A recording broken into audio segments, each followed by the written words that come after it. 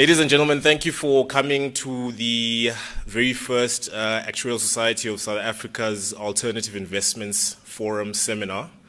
It's an inaugural event, and I am the chairman of the Alternative Investments Forum itself. My name is Malizole Mdlekeza. For those of you that don't know me, I'm an actuary specializing in pensions and investments, and what I represent effectively is a committee of 13 actuaries and actuarial professionals within the country, looking at issues around institutional investing into hedge funds, private equity, and infrastructure, the so-called alternative asset classes. Right? So the importance of our work lies not only in assessing the suitability of those investments for institutional investors like pension funds or even insurance companies, but in the broader sort of socio-economic impact that those types of asset classes do have on a sort of more general national level effectively. The institutional investing landscape is evolving as with anything else in society.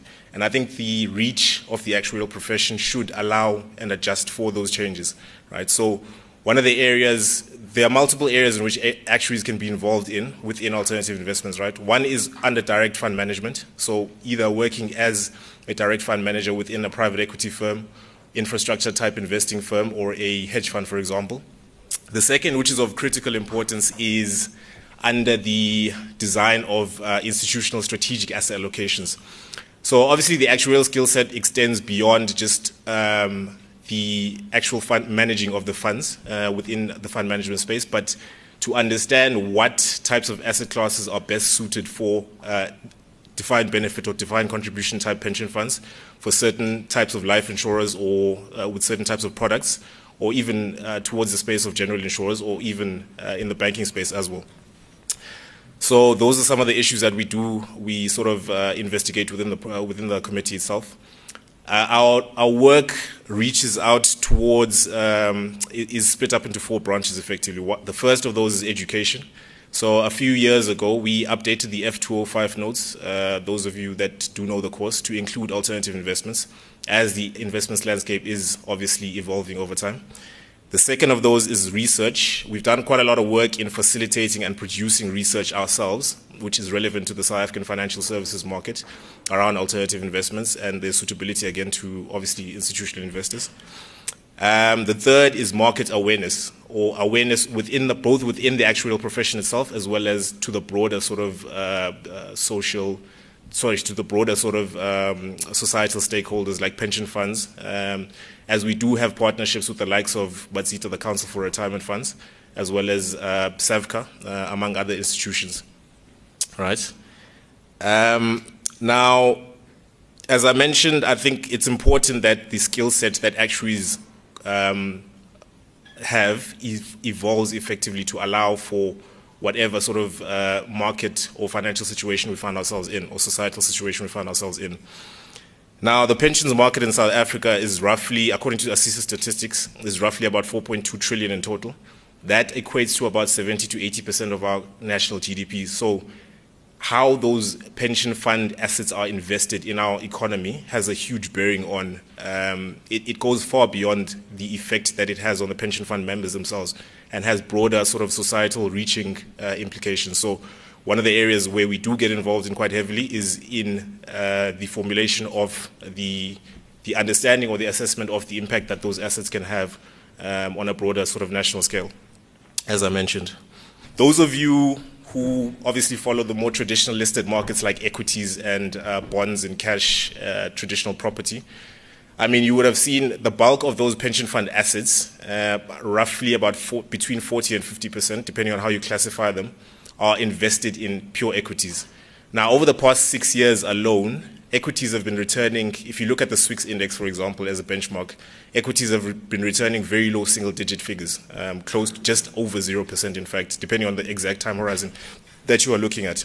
Now, is that acceptable, really, if you are an institutional investor? If you have your money invested into a pension fund, I mean, if you had effectively started investing about 6 years ago, you would have had returns way below inflation, right? So now we are here to question the status quo, the norm, in terms of how those investment strategies are constructed effectively. If you include maybe dividends and look at total returns, you're looking at 3 to 4%, or just slightly above that. is that acceptable? Or should we collectively as actuaries and broader society think about the way investing is done, right? Those are the questions that we look to try to answer effectively. I mean, market volatility in itself has increased significantly due to economic factors like QE, for example, global geopolitical factors like Brexit and the US-China trade wars in more recent times as well. So, and for a number of reasons, volatility is sort of predicted to increase. So the diversification benefits that alternative investments can have on an institutional portfolio are therefore all that much greater and warrant us having a deeper look at what those institutional assets entail. So again, although we are long-term investors, institutions like life insurers and pension funds are long-term investors. 6 years is a long enough period for us to warrant the construction of those investment portfolios or of those investment strategies effectively. Now, as I did mention, we have 3 main asset classes, and the reason why we focus on those 3, which are infrastructure, private equity, and hedge funds, is that they are the largest single asset classes from an AUM point of view, assets under management point of view. Although you could extend the definition to the likes of cryptocurrency or commodities, for example, or securitizations, or etc. The main reason we focus on those 3 is largely because of the sort of liquidity profile and the effect that they can have on the larger market itself. Again, with low growth forecasts locally, fundamentals are not necessarily looking good for those traditional asset classes. So again, there's a need from that aspect to rethink the way investing is done. I was having a sort of I shared a sort of a moment with Heidi saying that all sectors, most sectors of the economy really are not looking good from a growth point of view. Fundamentals are not looking attractive. I think one of the best, with all the negative news sort of flying around in the media, one of the best sectors to be in is literally in media, because you never run out of stories to talk about effectively. I mean, just yesterday, I think she was reporting on a certain ex-CEO trying to make his way into a large institutional company. So she was literally on ground level sort of reporting. So on a normal day-to-day basis, really, you never run out of things to report on within the economy and the country.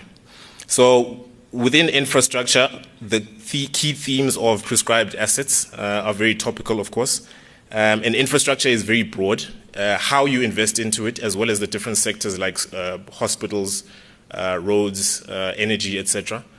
All those are subdivisions of the infrastructure asset class. And the 2 panels that we have will sort of try to unpack some of the issues behind that as well.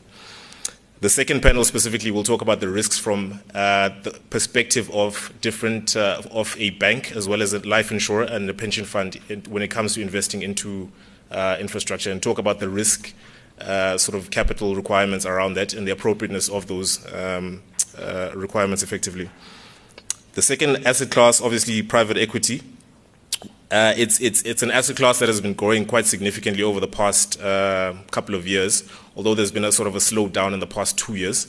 But the first sessional will be unpacking its actual practical effects on institutional pension funds, whether this asset class, aside from the theory that we discussed, is actually appropriate for pension funds. Right? And the second one will drill down into venture capital itself, as well as talking about impact investing and entrepreneurship, as well as the broader sort of benefits that are associated with venture capital.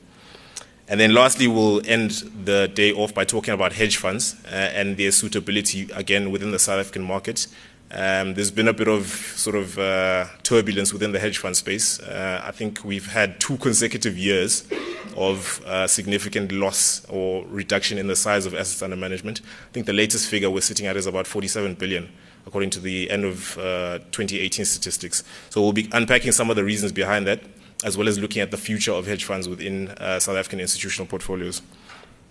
In between panel discussions, we will have TED-style talks, courtesy of our sponsors, Ashburton Investments, as well as Suka and Associates, on thought leadership topics in and around alternative investments, which I will happily expand on.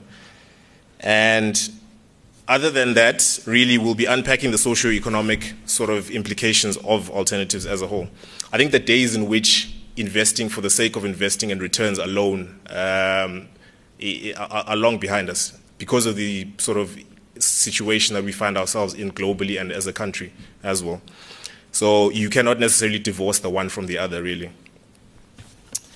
Other than that, I'd like to thank all of you for attending. So that's actuaries within banking, life insurance, pensions, consulting, investment managers, investment consultants, pension fund executives, trustees, and principal officers, as well as members of various professions like the CFA Society, Investment Analysts Association of South Africa, as well as our partners, Batsita and Savka as well.